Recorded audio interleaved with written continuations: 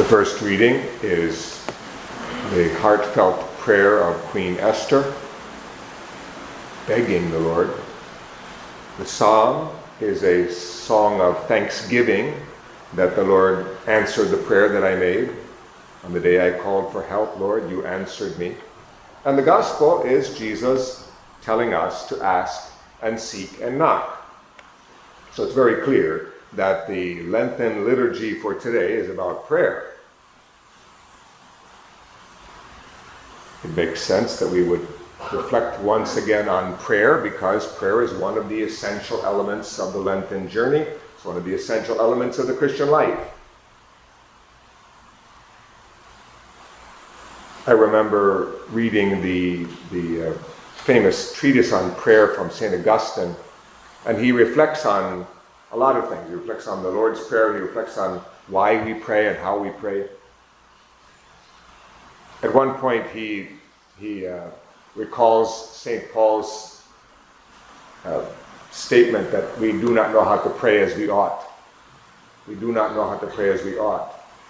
But the Spirit prays within us with groanings that cannot be expressed in speech. You know that passage. Anyway, St. Augustine says, well, how can he say we don't know how to pray as we ought? We've been taught the Lord's Prayer. That's what we had in the Gospel on Tuesday. And we learned the Lord's Prayer. And someone might ask, well, if the Lord's Prayer is the perfect prayer, if it contains all prayers, why do we have to pray anything else? And St. Augustine says, there isn't anything, you can't pray something that's not included in the Lord's Prayer. But it doesn't mean that the only prayer we can ever say is the Our Father. In fact, anyone who seriously asks that question would be revealing that he doesn't understand prayer at all, because to say this is the only prayer you could make turns the prayer into a formula to plug into a machine, and this is the one that works. And what happens to your relationship with your father if you can only say one thing? Can you imagine a father saying to his child, this is the only thing you can ever say to me? You say, well, what kind of a father is that?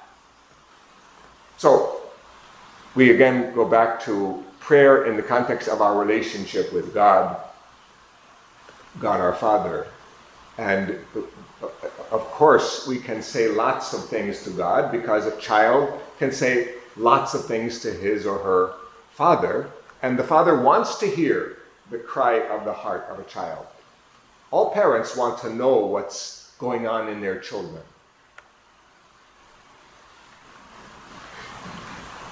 Let's go to Esther here. Esther, you know the case. The Jews have been slated for annihilation. There's a decree from the king.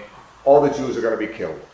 And Esther's a Jew, and she says, well, I'm the only one, because she happens to be brought into the royal household as the queen.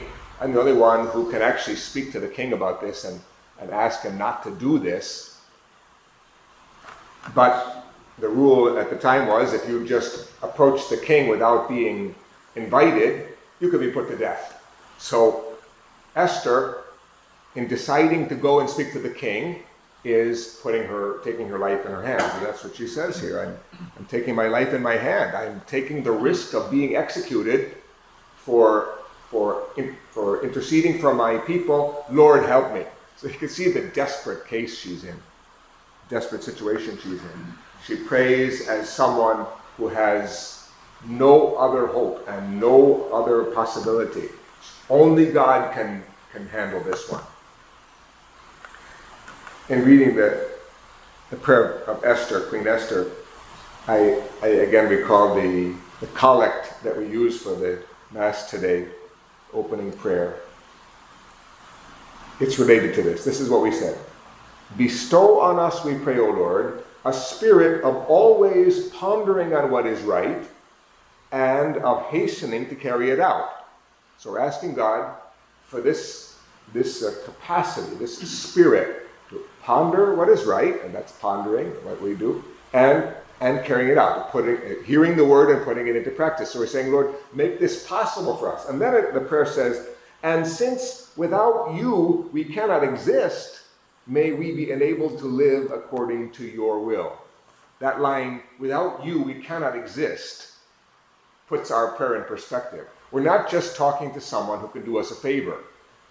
We're not just saying, God, can't you do this or that for me? We're talking to the one without whom we cannot exist. We have absolute dependence on him. So when we come before him with this absolute poverty. We don't have anyone else who can change things the way God can. There's no relationship in our lives that's like our relationship with God, because he is the one without whom we cannot exist. So we depend on him whether we pray or not. But when we pray with the awareness we are absolutely dependent on him. We are in that sense absolutely poor. We have nothing. And that's the way Queen Esther speaks to the Lord. I don't have anything else. I don't have anyone else to turn to. But I am turning to you. So Lord, help me. It's a beautiful example of prayer, and in itself an instruction on prayer. We shouldn't enter into prayer as if we have something on our side, some bargaining chips that we can put before God and manipulate him into doing what we want. No, we can't exist without him. If we have anything that we claim as our own, we received it from him. Now that doesn't mean that we're in as desperate a condition as it sounds to say, well, we don't have anything and God has everything, and we depend on him for our existence. It's not as bad as it sounds because of how good God is and because of our relationship with him. We are children of the King. Now, this brings us to the gospel, where Jesus says, ask and you will receive, seek and you will find, knock and the door will be open. Sounds like magic formula. Say it, just ask and you've got it. Plug in the right words and you get the right result, like on a Google search or a vending machine. That's what it sounds like, but it can't mean that because what happens to our relationship with God if he just does whatever we tell him to do? Well, then we're God and he's our servant. And that's not the case. We're absolutely dependent on him. So what's behind this? Jesus, after saying these very positive statements about prayer, ask, seek, and knock, then goes on to reflect on how we treat our children. Which one of you would give your son a stone if he asked for a fish? In other words, think about your own relationship with your own children, and then you'll understand something about your relationship as a child of God, what it means to be a child of God. Now, so we're children of a very rich and powerful king. We are members of the royal family.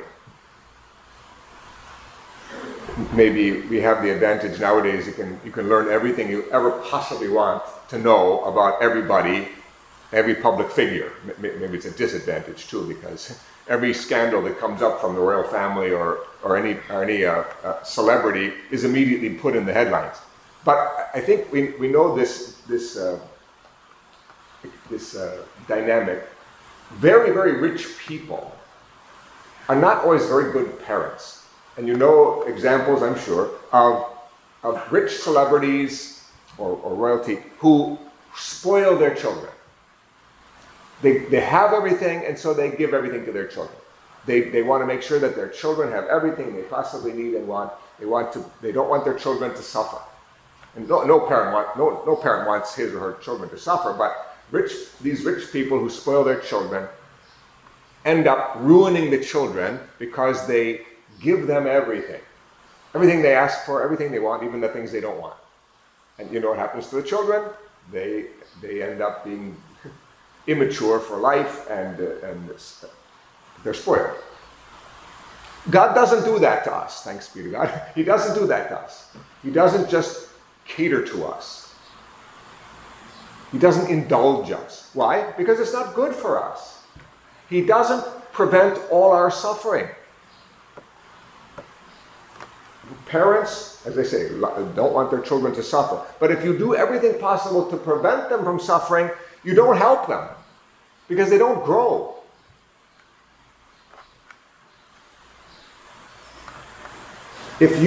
Jesus says this, if you who are wicked know how to give good things to your children, meaning most people have a basically good common sense when it comes to raising children. No one's perfect, of course, but most people don't spoil their children to a pathological degree. Just you hear about them in the news, but most parents don't do that. Most parents can't do that because they don't have the means to indulge every possible whim of the children. Sometimes you see among poor families much healthier children because the parents don't even think about providing everything for the children. They just give them what they basically need, and they don't have anything else.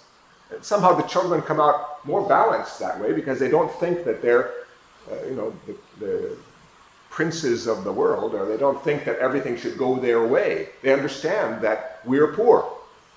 Like Esther. Esther's a queen, she has everything, but she realizes she's poor. And anyone who prays has to realize we are poor. We're dependent on God. Things just don't go the way we want. We can ask God for things, but we depend on Him. He's the one who makes the decisions. Okay, so this idea of how parents treat their children, good parents train their children. They want their children to grow. They want them to be able to face life. They want them to be able to be free and make decisions. They don't prevent the children from experiencing any negative thing. And God doesn't do that either. That's why I'm bringing this up, because when we hear ask, seek, and knock, it will make us think, well, then I'm going to ask that I never get sick again, and my children never get sick again, then that there's peace in the world, and God will do it. Well, no, He won't. We've been praying for peace in Ukraine for over a year. It hasn't worked yet. Well, we don't know why. Only God knows how He's dealing with us rebellious children. But the point is, God is not only a good Father, He's a perfect Father. He's a perfect Father, and He knows how much more will your Heavenly Father give good things to those who ask Him. So we're supposed to ask Him. He wants us to ask Him, but we're asking as poor children, poor distorted children, in some ways stupid children. But we don't know how stupid we are, so we just ask for what we think is important, and then we trust in God. That's right. Right prayer. When we do that, we're in the right position, and then God, who does do actually many good things for us every day He showers us with goodness. When we're aware of that, then we can pray this psalm. Lord, on the day I called for help, you answered me. That's today. That was yesterday. And the day before yesterday, I called on God for help, and He helped me. Maybe He didn't do what I told Him to do, but I'm still here, and He's still providing for me, and we're still here. I will give thanks to you, O Lord, with all my heart, for you have heard the words of my mouth. You heard me, Lord, and you did what was good for me. I know that's what you did yesterday. I know that's what you will do today, Lord. That's prayer. That's prayer. So with confidence in God, with awareness of that without God we cannot exist, with gratitude to God for all His goodness, that's the way we enter into prayer, relating to our good, perfect, powerful, merciful Heavenly Father.